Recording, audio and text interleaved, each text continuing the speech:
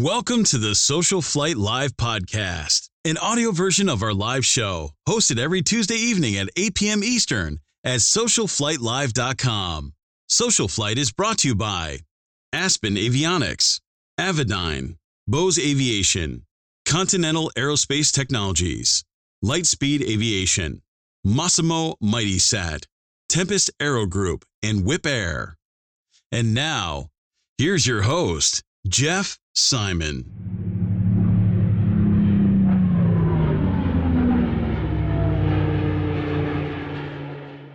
Good evening, everyone, and welcome to SocialFlight Live. I'm Jeff Simon. We have a wonderful show for you this evening. Artist David Yule is here.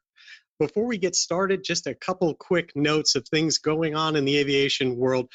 First of all, I want to encourage everybody. We've been getting a lot of information, of course, of the challenges out there in the world with rising gas prices and what that means for recreational aviation. And I think it's more important than ever, of course, to be able to see what's happening locally, to see all the cool places to fly and get out there, to maintain your skills and maintain that wonder of flying and experiencing general aviation at least as much as you can, given some of the economic challenges. And so I would encourage everyone not just to look at our weekly email that comes out and tells you what's happening around you, but open up the app or open up SocialFlight.com. It is completely free, and you will find so many things happening local, close to you, more than just the online events that are out there. On the map, you can see just about everything. And there's also, even if you're interested in just the online events, there's so many things going on that you can see that we couldn't possibly fit into one email. There's someone who emailed me about looking for mechanical events, someone else about safety related.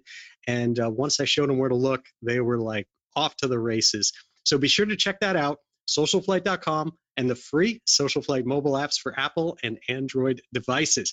And with that, the Fly to Win challenge that's going on right now allows you to fly and check in at any airport. Do it just once during the prize period. And we are currently giving away an Aspen E5 electronic flight instrument. That is almost $6,000 value. That's being given away on July 1st. So be sure to get out there and check that out. Now, I'd like to talk to you a little bit when it comes to this artist, David Yule. He is truly amazing. I'll tell you a story. I've been making an annual pilgrimage to Oshkosh, like so many other people, for nearly 30 years. And in all that time, I have always looked forward to getting there and seeing what's new in aviation.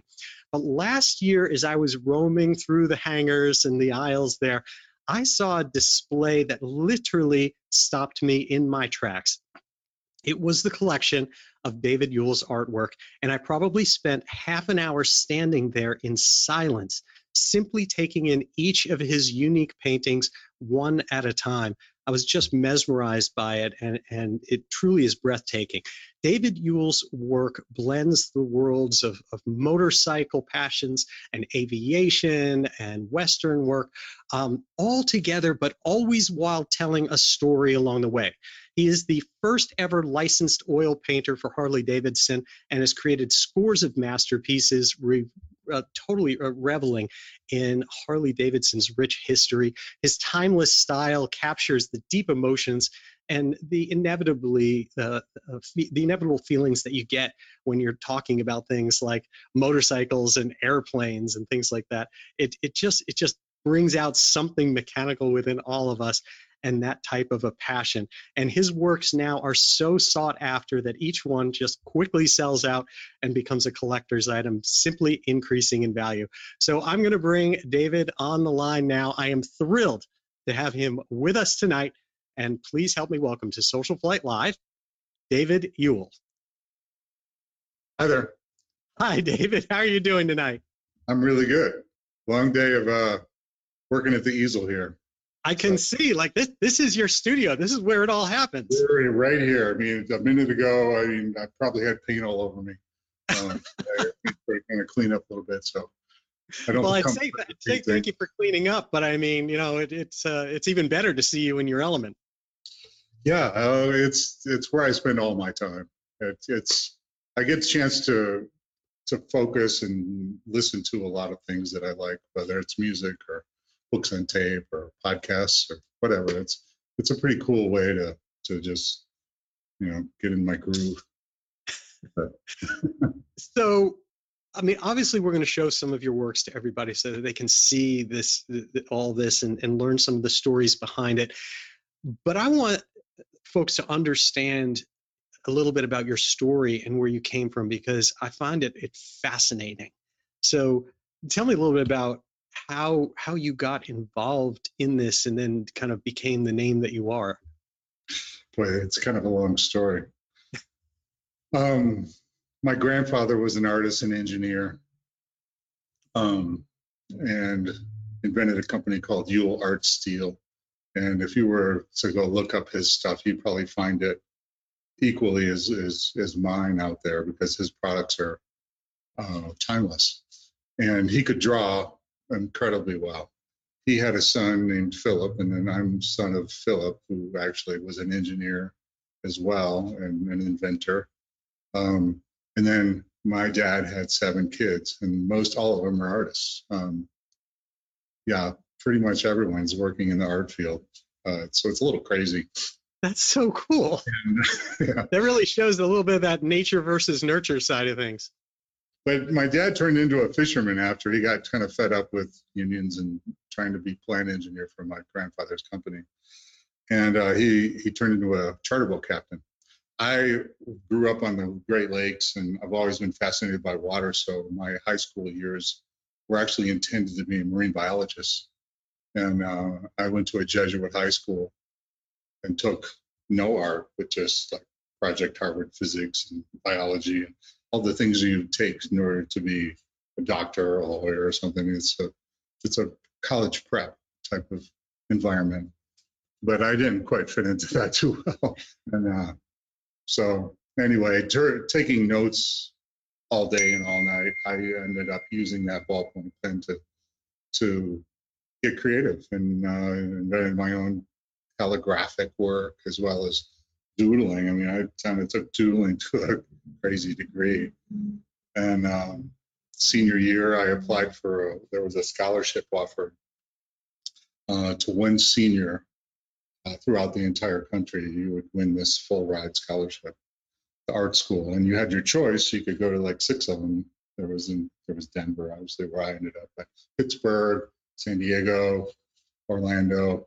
Anyway, I ended up winning the thing senior year. It's to my surprise, and then so packed up all my stuff, moved to Denver, and then that's when I pretty much started being a professional student. And then after I decided that they weren't really doing the things I wanted to do, I ended up quitting that scholarship, and then I moved to California and did some of those drawings that I showed you, the Disney kind of sci-fi work that I really fell in love with. This was like in the 80s, so Star Wars was out, and all the wonderful films that just inspired me to create these universes and aliens and spaceships and stuff. So I thought I was going to be a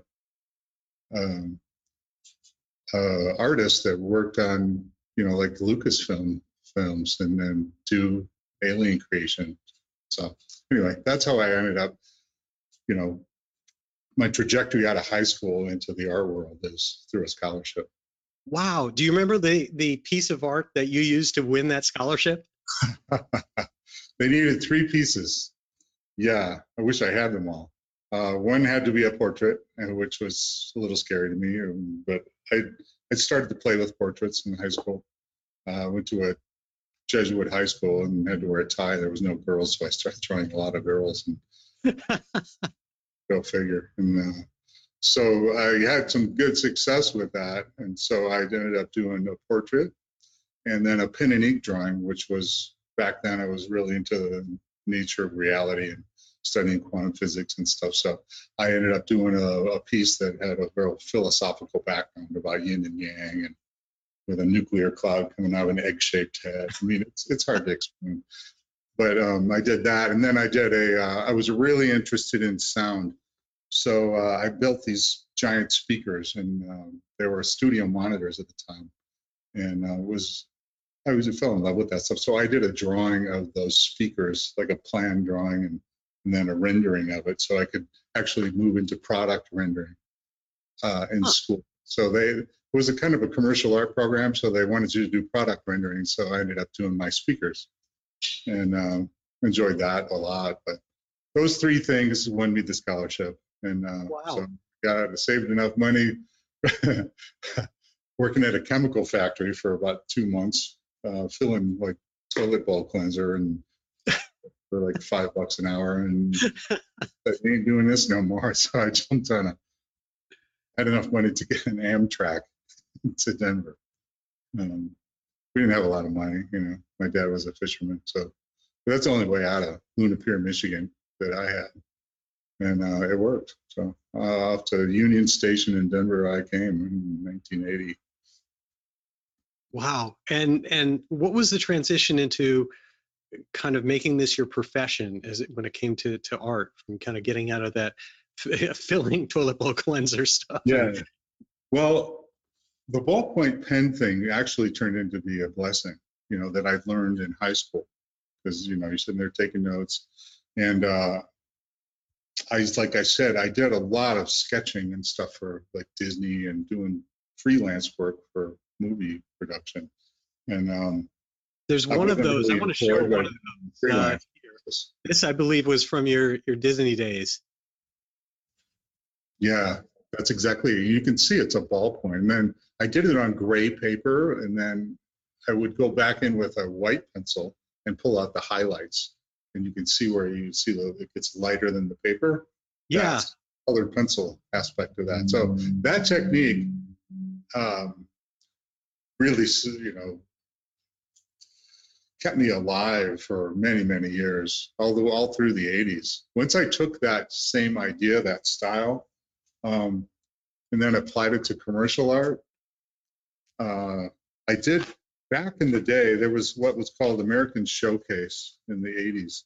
And it was a directory for illustrators, right? And all the art directors and all the ad agencies around the country would look to this directory to hire an illustrator to represent their client. And so I did one ad with that ballpoint technique. And I didn't show you this, but this is it. So you can see that. So I just did this in my bedroom. I was living in a hotel at the time. I did this ski boot, and this was actually one of the first jobs I did. But you can see that ballpoint pen technique. And then I did this ad, and this ad got over 1,000 calls. So immediately I was doing product illustration, so many things, everything and anything you can imagine, for about 8 to 10 years, more than that actually. And was quite successul, because I was the only one doing that style. It was like this hybrid colored pencil ballpoint pen thing on gray paper. And it looks like almost like a rendering of a black and white photograph or something. How realistic it is amazing. Yeah, well, if you were to see it in person, you'd see there's a lot of little line work. And what one of my special attributes when doing those type of drawings was to, you can't erase ballpoint. So I would leave all the perspective lines in and show a ladder and which I got to that point. So all those lines were really light. So if you look at it close, you can see how I actually got there. And you don't erase anything. You just put it all in. And people somehow responded to that. You just kind of like to see how things were made rather than just a finished ski boot. And it was cool. And then I'd add other geometric structures around and make it, people used to call it that Huel jazz. That makes a lot of sense. And I think it's also important to point out to everyone that this was a time before a lot of computer art. But this was when, as you said, companies would hire illustrators to promote their products, to create their ads and all of that. That was a different time. It was a beautiful time. It was so cool. Some of the best artists I'd ever seen were actually illustrators. I love Norman Rockwell. As a painter, he got kind of slighted because he did work that didn't really have a narrative and mean so much, but boy, was it beautifully done. That's what I care about. I care how beautiful it is. I suppose, I'll end up doing more meaningful work, but I just want to make things as aesthetically gorgeous as possible. And the subject matter is secondary. Like, I mean, if you can take anything and make it beautiful, I think you've solved some problems there. And then that's what I was good at. They'd come to me with really ugly stuff that you would definitely question whether or not you would ever hang that on your wall. It's like I had to do big pumps for Sunstrand, and I did a lot of military stuff for defense contractors. I didn't tell you yesterday that I actually was the official artist for this project that was for generals. Okay, Bell Helicopter, IBM, and Aerospatiale got together, and we're going to create a helicopter that would challenge the Apache back then, right? And so they needed 12 panels, a huge job. Took me a month and a half to do, but all these panels represented all the things that this helicopter could do, like the low levels that would chop through trees that thick, it was silent. I mean, some really cool stuff. It had a Fenestron, like one of the Aerospatiales. It was all encased, so when it did go low in the brush, it wouldn't mess with the tail rotor, right? And I did all those pieces. I think I may have sent you one, but I had to sign a bunch of stuff to make sure non-disclosure that I wouldn't talk about it. And that was just one. I did a lot of that type of thing. Isn't it fascinating how the illustrator gets the kind of like gets to see a lot of the top secret stuff because you've got to convey how it's going to look. I loved it. It was so fun to just explore that stuff. And I have, probably more of a scientist than an artist back then, because I really enjoyed seeing all of the inner workings of some of these things that I had to create. A lot of medical stuff. I did a whole series of textbooks for, how tornadoes are made. I mean, things like that, which is fascinating as hell to me. Wow. So I really enjoyed that period. But I got to a point where I was just like, man, how come nobody hangs this on the wall? I want a piece to last a little while. I'm going to sit in a drawer for, the rest of its life. So that's kind of when I decided to start painting in 1998, and that changed everything. So what brought you from just kind of the commercial path of doing products for people and things where they were deciding it, and allowed you to kind of go a little bit more passion oriented? When did you find motorcycles? I got one, and that's usually the answer. I had a lot of friends that were riding them back then, and I thought, well, this is a really just next step for me. And I actually didn't even own a car till I was 28, and so I rode a bicycle around and lived in a hotel. But that bicycle, I was just used to traffic and being out, pretending everyone was trying to kill me. So a motorcycle was easy to negotiate.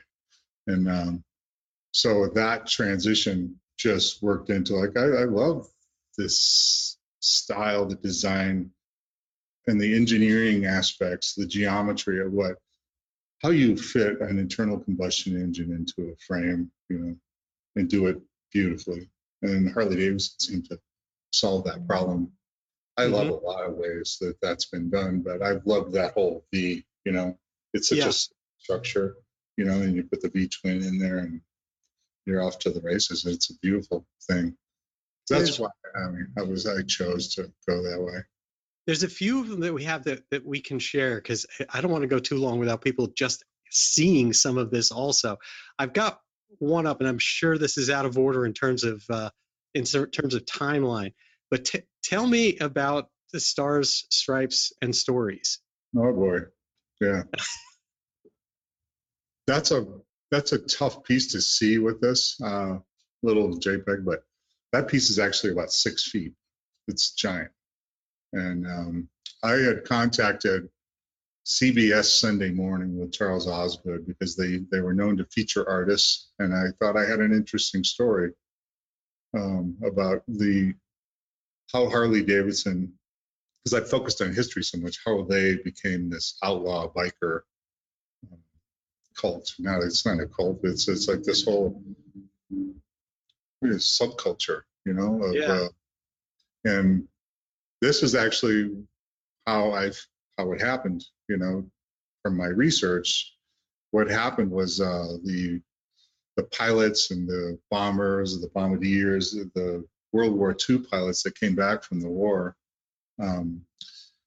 were so incredibly, used to high energy, dangerous situations. When they came back to Iowa and we're sitting around in the cornfield, it's like, how do you replace that adrenaline? So a lot of them took to motorcycles, and they couldn't get their AMA cards at the time, and they were a bit like outcasted because of that.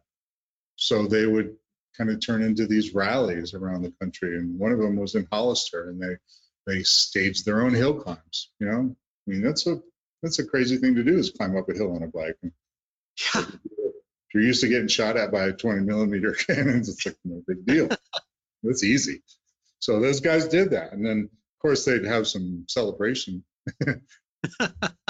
afterwards. And so they got staged a couple of times in Hollister for that whole event that happened there, and some of the Time magazine's photographers kind of punched it up a little bit and made it more of an outlaw event than it really was, and just put beer cans on this sleeping guy and made him all look like he was real trouble. So then Hollywood got a hold of it and made The Wild One, right? The Wild One was a really interesting movie. It's a classic of all time, but it's actually Hollywood's version of what I did with this painting. This is a pilot, a Marine Corps vet, and kind of lone wolf dude watching Hollywood's version of his life. So he's in the drive-in by himself with his Marine Corps tattoo, looking at Lee Marvin, and Lee Marvin was a vet, or was a Marine as well. So I wanted that connection in my painting. And then this actually is the beginnings of the whole biker gang and the outlaw biker industry, not industry, but just group that happened, and that whole stigma or genre of how they connected to motorcycles. And so I ended up doing this painting, and we presented on Sunday morning with Charles. Isn't that something? I would love to be able, I'm going to have to search the web and see if there's any way of seeing that particular episode, because I remember watching that this Sunday morning, Charles Osgood, and that break, all that break from bad news or whatever else was stressful to this beautiful moment on Sunday morning to appreciate something and to see something peaceful in artwork and fascination. And how cool that you were featured on that.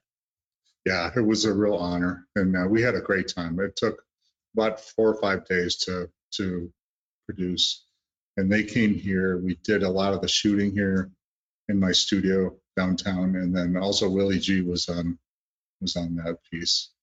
And it was an amazing couple of days. How did you become the first licensed Harley Davidson artist? Well, I started my first painting in 1998, and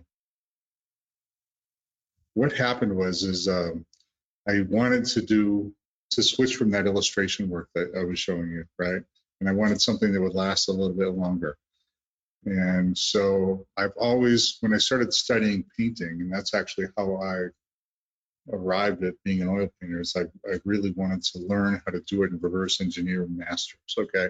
And my favorite painters of all time were the guys from about 1850 through 1920, like Singer Sargent and Sorolla. And those guys could paint anything.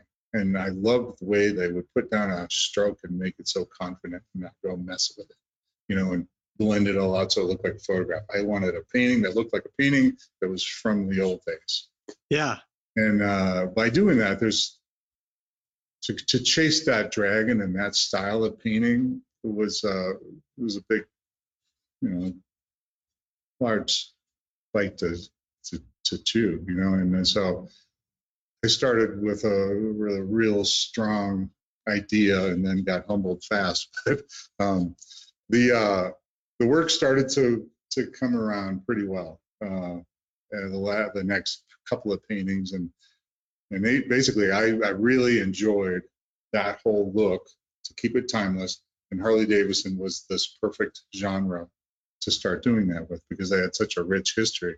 So anyway, to get back to the beginning, I did this painting called Change in the Weather. And it was from a little snapshot that a buddy of mine who was a dealer here in Denver. I said, hey, man, I want to do vintage Harley Davidson paintings. And so we came up with this picture, and actually a bunch of them, and then I chose that one. Did up a painting, was like a 30-40, and kept it all really muted and made it look really old and timeless. And they took it to Milwaukee. They said, wow, this is pretty cool. We love it. And at that point, allowed me to start painting, and gave me the license. Isn't that amazing? You mentioned about stories, and that's such a big part of your work. I mean, there are wonderful artists and have been for a long time that can just paint scenes, especially maybe like World War II scenes or things like that. Your paintings tell very specific stories and have tons and tons and tons of little hidden, gems or Easter eggs in them. And I want to show one of them now. That's just wonderful. And this begins to combine the aviation and the motorcycle world for me.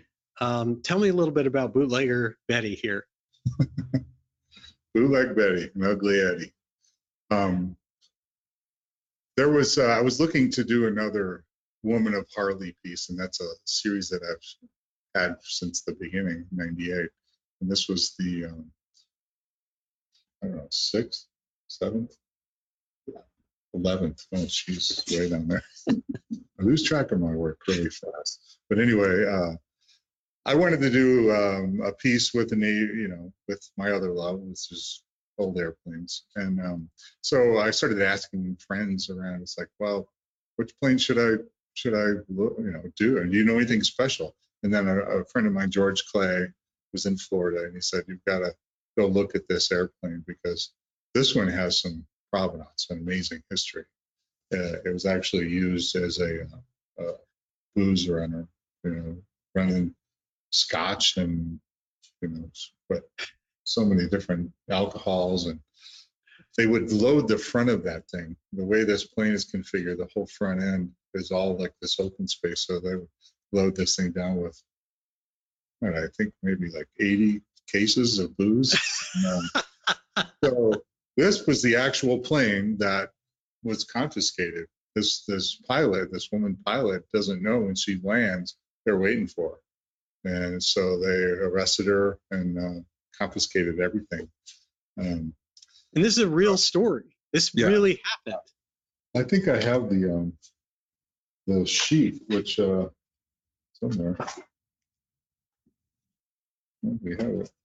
When you buy this piece, we have this actual copy of the arrest warrant or the seizure. The document that the FBI had. Here it is. Customs. That's it. So check this out. That's actually the real document. We put this in the back of that piece. It just tells the whole story. But the clincher on this one is, when she landed, it was at Kennedy's farm in New York, and he was quite the bootlegger, Joe Kennedy. So I love these stories and fall in love with the whole process. So when I produced this piece, I had my son up in the cockpit handing down. This was Warren Lane catching the cargo.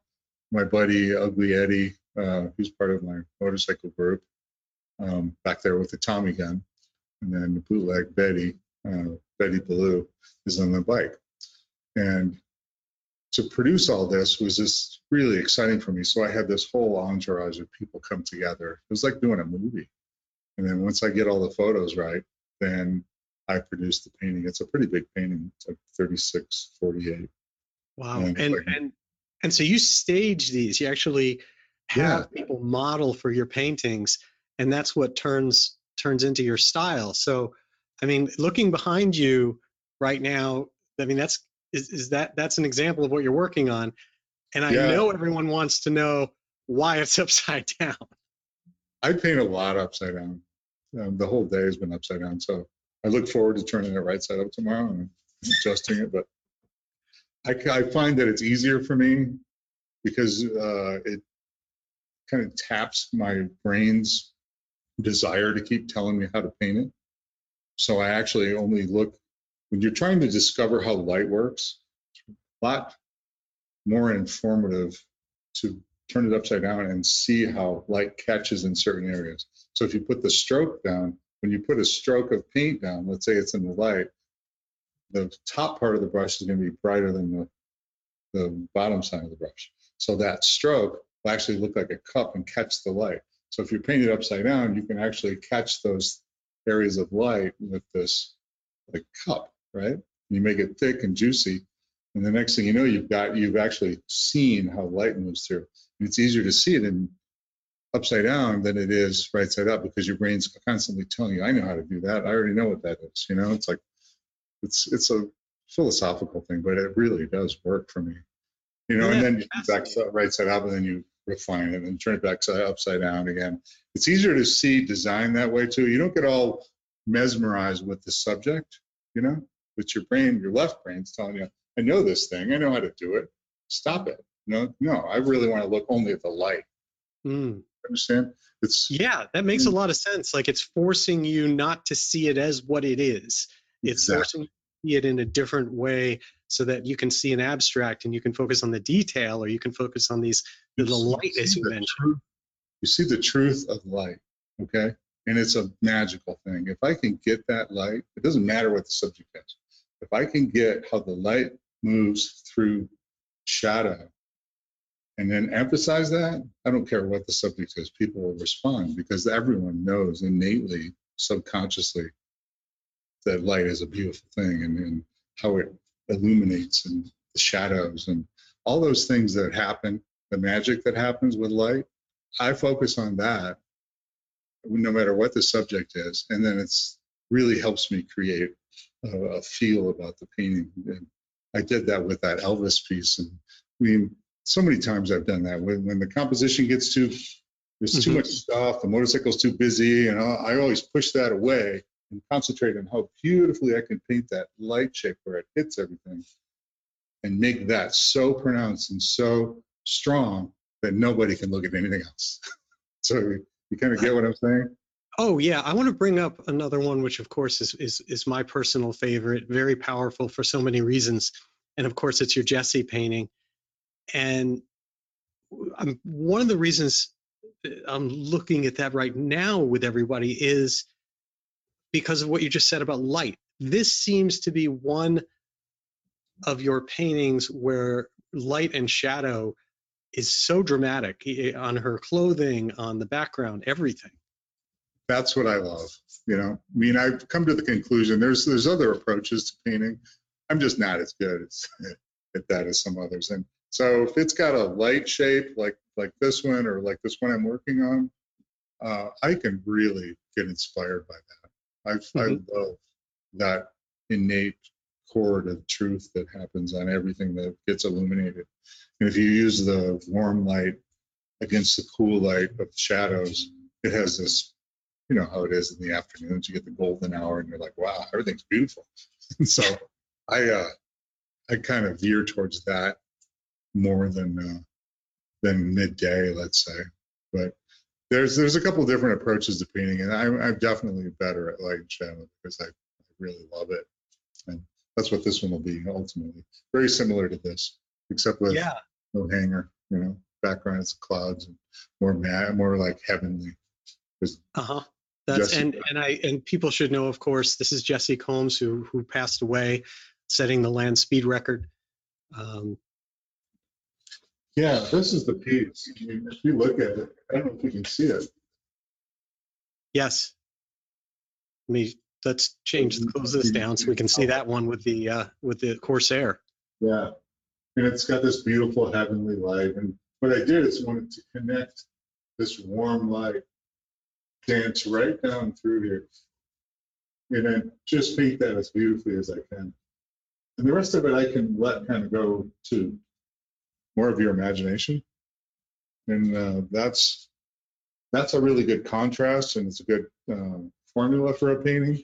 Let the shadows go mysterious, illuminated, but beautiful, and then focus all your thick, juicy, confident strokes towards the light hits right through here. Mhm. You know, and it works. I'll do Absolutely. that. You can kind of see what I've got going here, where the light and the hits are here, and then it's bouncing around. And anyway, you'll see. Oh yeah, it's very, very striking. That's amazing. I like that you could just spin it around there. I'm gonna show, Yeah, I got a really big one here. I got an 80-incher that I like to switch around. It's not necessary for this one. I'm gonna show a different one. This one is Ruth, and obviously a P-51, which of course is close to our heart, with one being built right behind me here. And so, tell me a little bit about Ruth. You know, she was that series I was mentioning, The Women of Harley. She was the fifth. Way back in 2005, I did that. But I wanted to, I was, with The Women of Harley, I wanted to always project women with power, you know, that they were confident, and because they had to be to do that job. They were the wasps, you know. Mhm. They flew those planes from the manufacturers to the bases. And so I sought out a woman that was capable of flying many different planes, and Ruth Helm. And I ended up talking to her and decided to do a painting about her. She would think she was 87, 88 when I painted her back then. She's left us now, but what a great story, you know, to paint a wasp at Avenger Field with the what's that hangar called? It's Sweetwater, Texas. Sweetwater, Texas. That's it. Yes. And that's actually a museum now. But to put her back in that situation, you know, with a couple of her fellow wasps behind her in front of the hangar they flew from, was like something that I just dreamed up and thought that would be the best painting ever. And I really enjoyed doing this and listening to her stories about, you know, what it was like to be a wasp. So cool. You know, and you've got so many different ones. We'll talk about your book in a little bit. And so many of them feature women posing for the nose art on the aircraft. It seems to vary between the power and the beauty, and the combination of both of them. I like that combination. Ultimately, women seem to be more powerful anyway, so it's like, you know, to put them in that position, it's just natural. Absolutely. They're beautiful creatures. Also from the kind of barnstormer time. Yeah, Dale Wachsler. That was a Daytona piece a few years ago. And you know, in Daytona, a lot of people don't know, they used to, before any motorcycle races, they did barnstorming events on that beach and land speed record stuff. Really? Yeah, it was a beautiful long stretch of miles and miles where it was kind of like the salt flats are, you know, where they would just wind up these machines with some pretty famous. There wasn't no jets then, but it was some really powerful land speed records, you know, attempted back then, but all internal combustion, I think. Anyway, that was Dale Wachsler from Museum, or the Wheels Through Time Museum, and he volunteered to pose for me. We put that whole piece together. That's so cool. And I know there's one here. I'll show the another one from your. Let's find the air races here. That was also really, really amazing. This seems to be a rare piece for you because it doesn't feature the human form as much. Well, yeah, I mean, really little version in there. This piece was for a friend of mine, and he owns that Corsair. This was Cook Cleland's slightly modified version of the Corsair with 4 banks of 7 cylinders. So it was a super Corsair.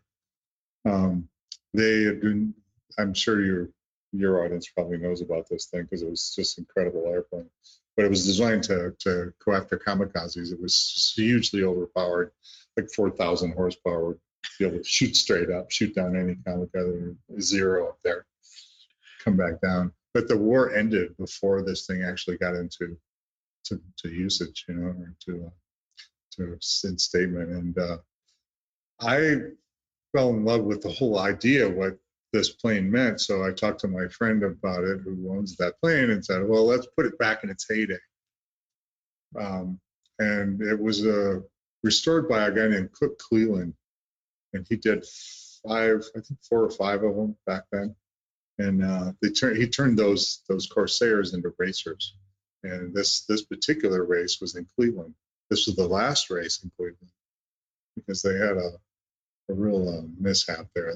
Someone in a P-51 killed a woman or young child, so that stopped everything in Cleveland. But this particular image is the Bendix second lap. No, it's the final lap of the Bendix Tinnerman Cup, and that's when this particular plane won that race in Cleveland. So basically, kind of just the glory days for that Corsair. And it's a giant painting. It's 6 feet and sits next to the Corsair, which is a large airplane.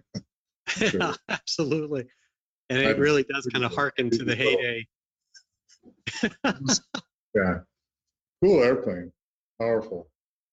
There's another one here I really think is quite stunning, especially the perspective that you chose to paint. And this one is Salute. This was inspired when Greg and I had a gig in Austria a couple of years ago.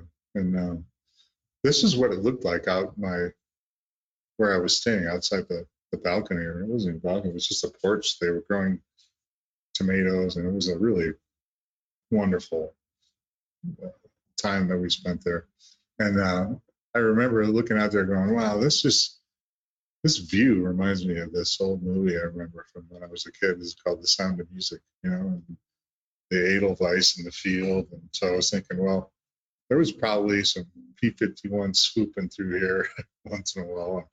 This was my tribute to the P-51 and, the innocence of this young girl in a field being liberated from the tyrannies of war. I wanted that contrast there. And that's exactly what inspired it. It's like being there, wanting to recreate a little bit of historic reference of Austria, and those P-51s being able to get those bombers deep into Europe, Uh-huh. Yeah, there's almost a playful nature to it. There's it has that feeling of just after the war. And I love the detail, the pink bicycle, everything that you've done to kind of put a different feel on the entire world that you're brought into.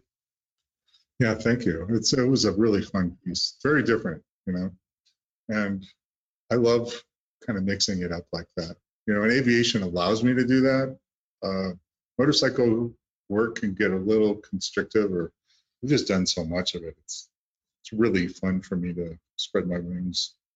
Yes, quite literally. To do motorcycle stuff. Aviation stuff, because I've always loved them. I always loved airplanes. So this is an example of that, in obviously a completely different type of scene and a different type of aviation, really.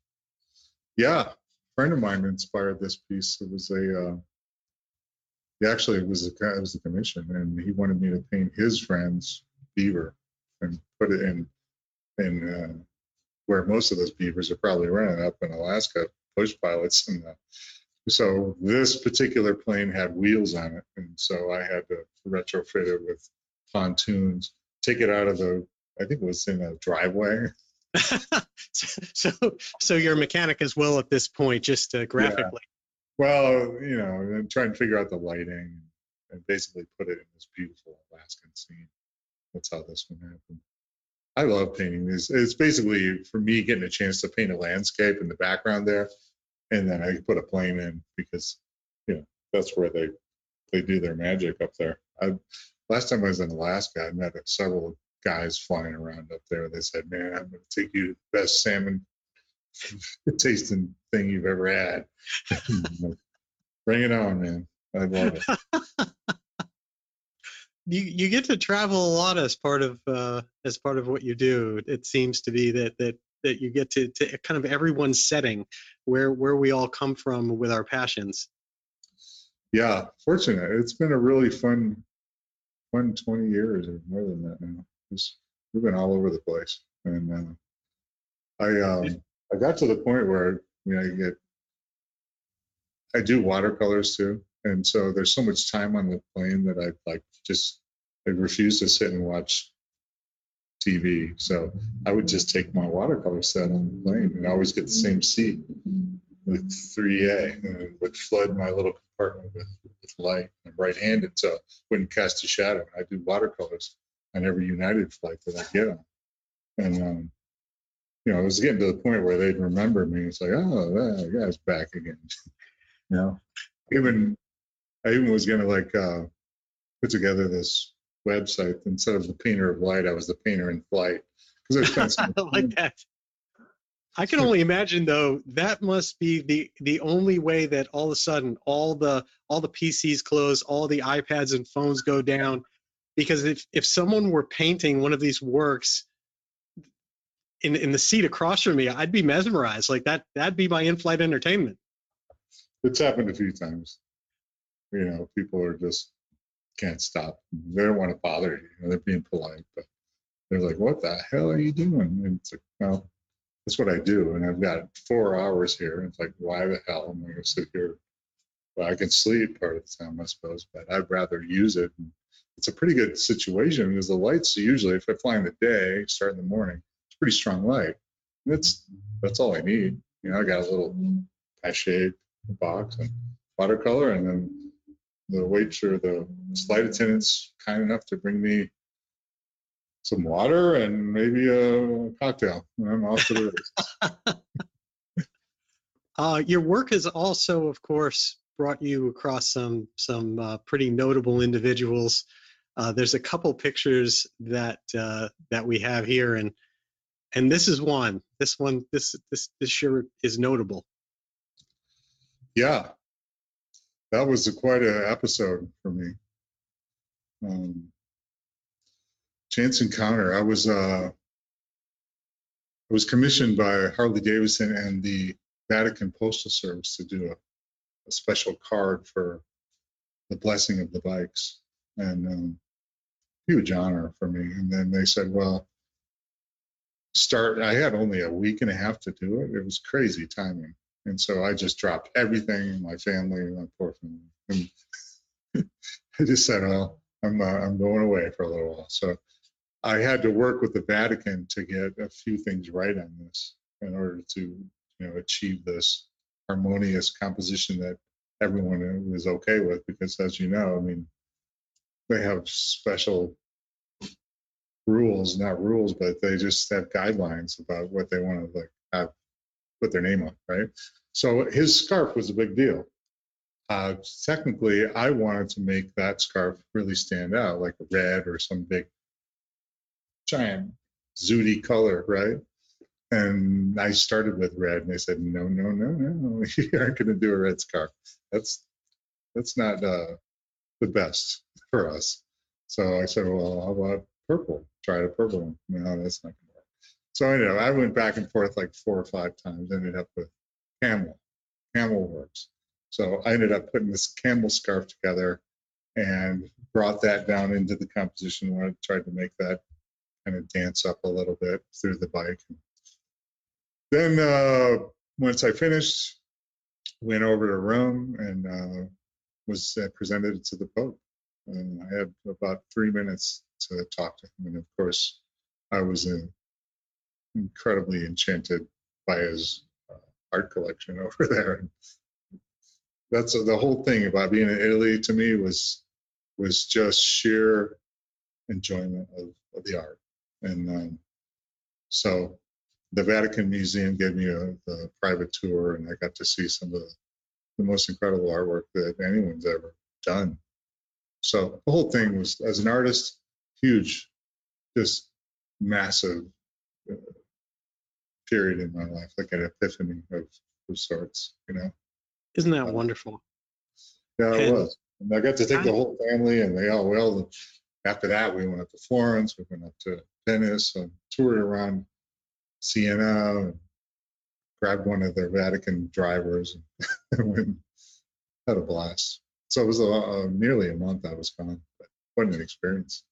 so kind of on the same, well, you know, at the upper level of working with famous people and connections of yours, yet probably on the other end of the spectrum when it comes to conservative versus kind of wild, you have Steven Tyler. Yeah, there's an interesting mix, right? Yeah, Stephen and I have been friends since I think '09, or earlier than that maybe. He became a collector way back then, so he bought a bunch of pieces. So it just turns out that I ended up painting a lot of paintings of Stephen and his family.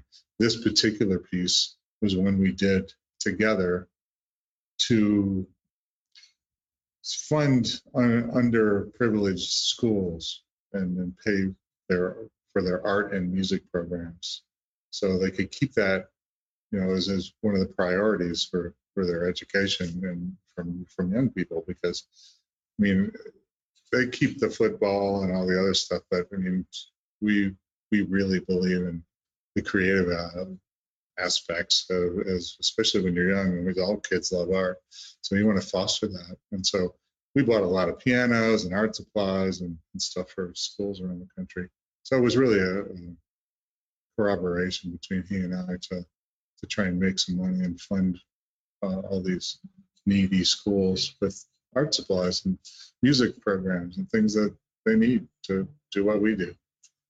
And he was totally down for us. We signed all the pieces. I think there were 75 in the edition, something like that. The painting itself is about 6 foot tall, and that's him in front of where he always stays, Sunset Marquee in Santa Monica there. This hangs there. If you go in that hotel, it's like where all the rock stars have always been. I mean, if you walk in their lobby, it's just nothing but rock stars have stayed there. It's incredible history.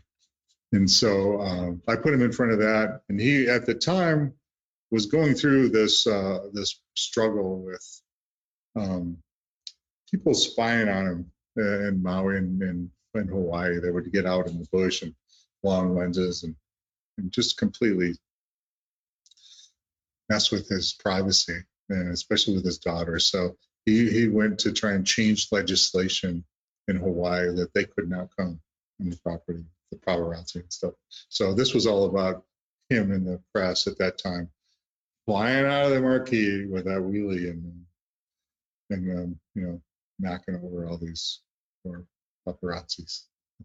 Wow, it's, I mean, I love it. It's just such a cool, you know, piece. Again, everything's got a story in all of the work that you do, and I find it really fascinating. I want to show everyone your book, because I think for a lot of people, they, even as much as people may want to, they may never be able to own one of your works. But you have a limited edition book that's out right now. I'm going to show this. Yeah, First here, The 2 Art years of in the making. Ride. And absolutely fantastic. Greg Rhodes, who works with you, of course, made this possible in so many ways. And this book, I found it amazing. It because it has the stories behind everything. It's not just the actual artwork. It's your story. It's the story of different paintings that are in here. There's a lot of kind of, you know, historical things. I'm doing a very poor job of holding this up now, but for someone who wants to see a collection of all of these works, I think it's it's really interesting and important for people to be able to go out. And it's Yule Studios, is that correct? Yeah, it's UHLstudios.com. UHL. UHL. And yeah, that's been a couple of years in the making. When we decided to do it, of course, COVID impeded a few things, especially shipping and producing it. But it's been a long time, and then assembling everything in there to put all together and get the writers. It was just a big job, but I'm glad it's done and turned out great. I really didn't pull any cost cuts on anything. I went for the best printing, the best everything. So hopefully people like it. I can tell you it's stellar, and I love that there are also photographs that show the scene that was shot and then how that was turned into the final painting. And it's very, very interesting to see that. To me, one of the things that points out when you see the scene and then you see the final product in the painting goes back to what you just said of the magic of that light, because there's no comparison. That seems like almost a raw framework for the work that you've done on one hand, one page, and then you turn to the other page and it's filled with magic. I started with black and white photographs. That's really what I love. And in the very beginning, in that book, it'll show I had access to Harley's archives, and they were extensive. I mean, from 1903, and they had a magazine called The Enthusiast back then. Thousands and thousands of super cool shots. So I would have to take these old black and whites and figure out the color temperatures. I can see how the light's working, but I don't know any colors, right? Mm-hmm. So it really helped me, kind of put me on the fast track to figure out how to paint, especially something I can see how the light works or how the colors actually work. But cutting my teeth on black and white photographs really made me really appreciate things and imagine and trying to construct in my head how all that light works throughout the whole piece. Given a local color, let's say she's wearing a blue dress and then there's a red tractor or something. If you know the color of some of the objects, then you try and invent this light hitting it and bouncing all around. And actually you can do that because I just add those colors to the paint. Anyway, it's a bit of a scientific study, but it seems to work. And those black and white photographs really did help me learn how to paint. I have one right here that I can show you. Oh, I'd love to see that. I fell in love with this story, and you'll see this finished in Oshkosh, but it's it's the Gamma. The Gamma. Can you see that? Oh, Gamma? wow. Jackie Cochran. That's amazing. This is the beginnings of how I start. So I start really loose like this and kind of keep the movement going. And I did this at Sun and Fun, pretty much in front of everyone. Yeah, we talked at Sun and Fun. That was amazing watching you do that. And I remember at that time I didn't get my question answered. Why was it all upside down? So now I know. Yeah, there it is. That's how you remember it. So, but see, I'm trying to keep all these shapes all connected, and then I have a really solid structure. But when I go back at this again, I'll really have some fun with it because I've got a really good start structurally, and it's very antique-y looking. It is. Which is what I always want. I want it to not be like a rendering, like a photograph. I want the air to be flying around. There's lightning bugs and all kinds of shit flying. I mean, I just like that, the brushwork that happens when you keep it a little loose. So this will be on display in Oshkosh when I finish it up. I just have to finish Jesse first. But I love this story. This was Howard Hughes and Jackie Cochran kind of do a little bit of a tizzy, I guess, one night about who's going to own this airplane, and Howard Hughes ended up winning. But what a cool airplane that is. I was blown away. I had never seen anything like that. The where the cockpit is in that fuselage. I don't know if you're familiar with it. I mean, look that one up. that gamma. I will. That's amazing. Yeah, really cool story. And I think he won the speed record with it. He put a nose cone on the front of that thing, and then changed the whole look of it. But yeah, really, it looks like something out of a movie. That airplane. Absolutely, no question. Well, so you will be at Oshkosh the end of July. We'll get to see you and your new works there.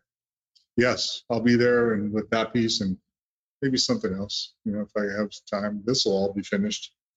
This will change quite a bit, but yeah, I might do another watercolor. I like doing the watercolors. I do a series that's on float planes because I love doing the backgrounds. They seem to get themselves into these incredibly gorgeous places. Yes, that's kind of the point of them, right? No, it's just tarmac and an some airport in the background. Or a base. That's why that's absolutely wonderful. Well, I can't wait to see you out there, and thank you so much for taking us inside your studio and for letting us understand so much about kind of how you arrived at this point, but also those concepts of how you paint and why you do things that you do. And I would just encourage everyone out there, go to Yule Studios, yulstudios.com, and take a look at the work. If you have a chance to see David at this show, Greg Rhodes will be there with them as well. And again, the book that I can't say enough about here. Make sure you check it out. David Yule, The Art of the Ride, which again is filled with plenty of aircraft as well. It's just a perfect blend. And so, David, thank you so much for taking time to join us here on SocialFlight Live. It's fun to talk about for me, so I appreciate it. Absolutely. And I hope you'll come back. We have some great other topics to talk about with so much experience, your mechanical background, the history through your family tree, and I think you have a lot to offer general aviation, and we just need more inspirational people like you. Well, thank you. It's kind of an open field for me, and I can't wait to just explore a little bit more of it. I mean, motorcycles has kept me busy, obviously, for a while. But I couldn't help but get that aviation in there. Absolutely. All right, David, thank you very much. You're welcome, and thank you for having me. Good night. Bye. And to all of you, thank you so much for joining us here on SocialFlight Live, for taking another evening out to spend time with us and get some inspiration through so many wonderful people that we have here on the show. We will be back next Tuesday, May 31st, with NASA astronaut and award-winning photographer Jay Apt. He has so many stories. You do not want to miss that episode. On Tuesday, June 7th at 8 p.m., we have the AvSig reunion, the original aviation bulletin board. Mike Bush, George Brawley, and Barry Schiff will all be getting together to talk about the early days of chatting online, sharing information, and how so many people that were there in those early days ended up becoming the icons we think of that help support our industry to this day. And then on Tuesday, June 14th, Niloufar Rahmani, who is the first female Air Force aviator in Afghanistan's history, will tell her story, and it is something, again, you do not want to miss. So again, thank you so much for joining us here on SocialFlight Live, for checking out socialflight.com and being part of our family. And I wish all of you blue skies.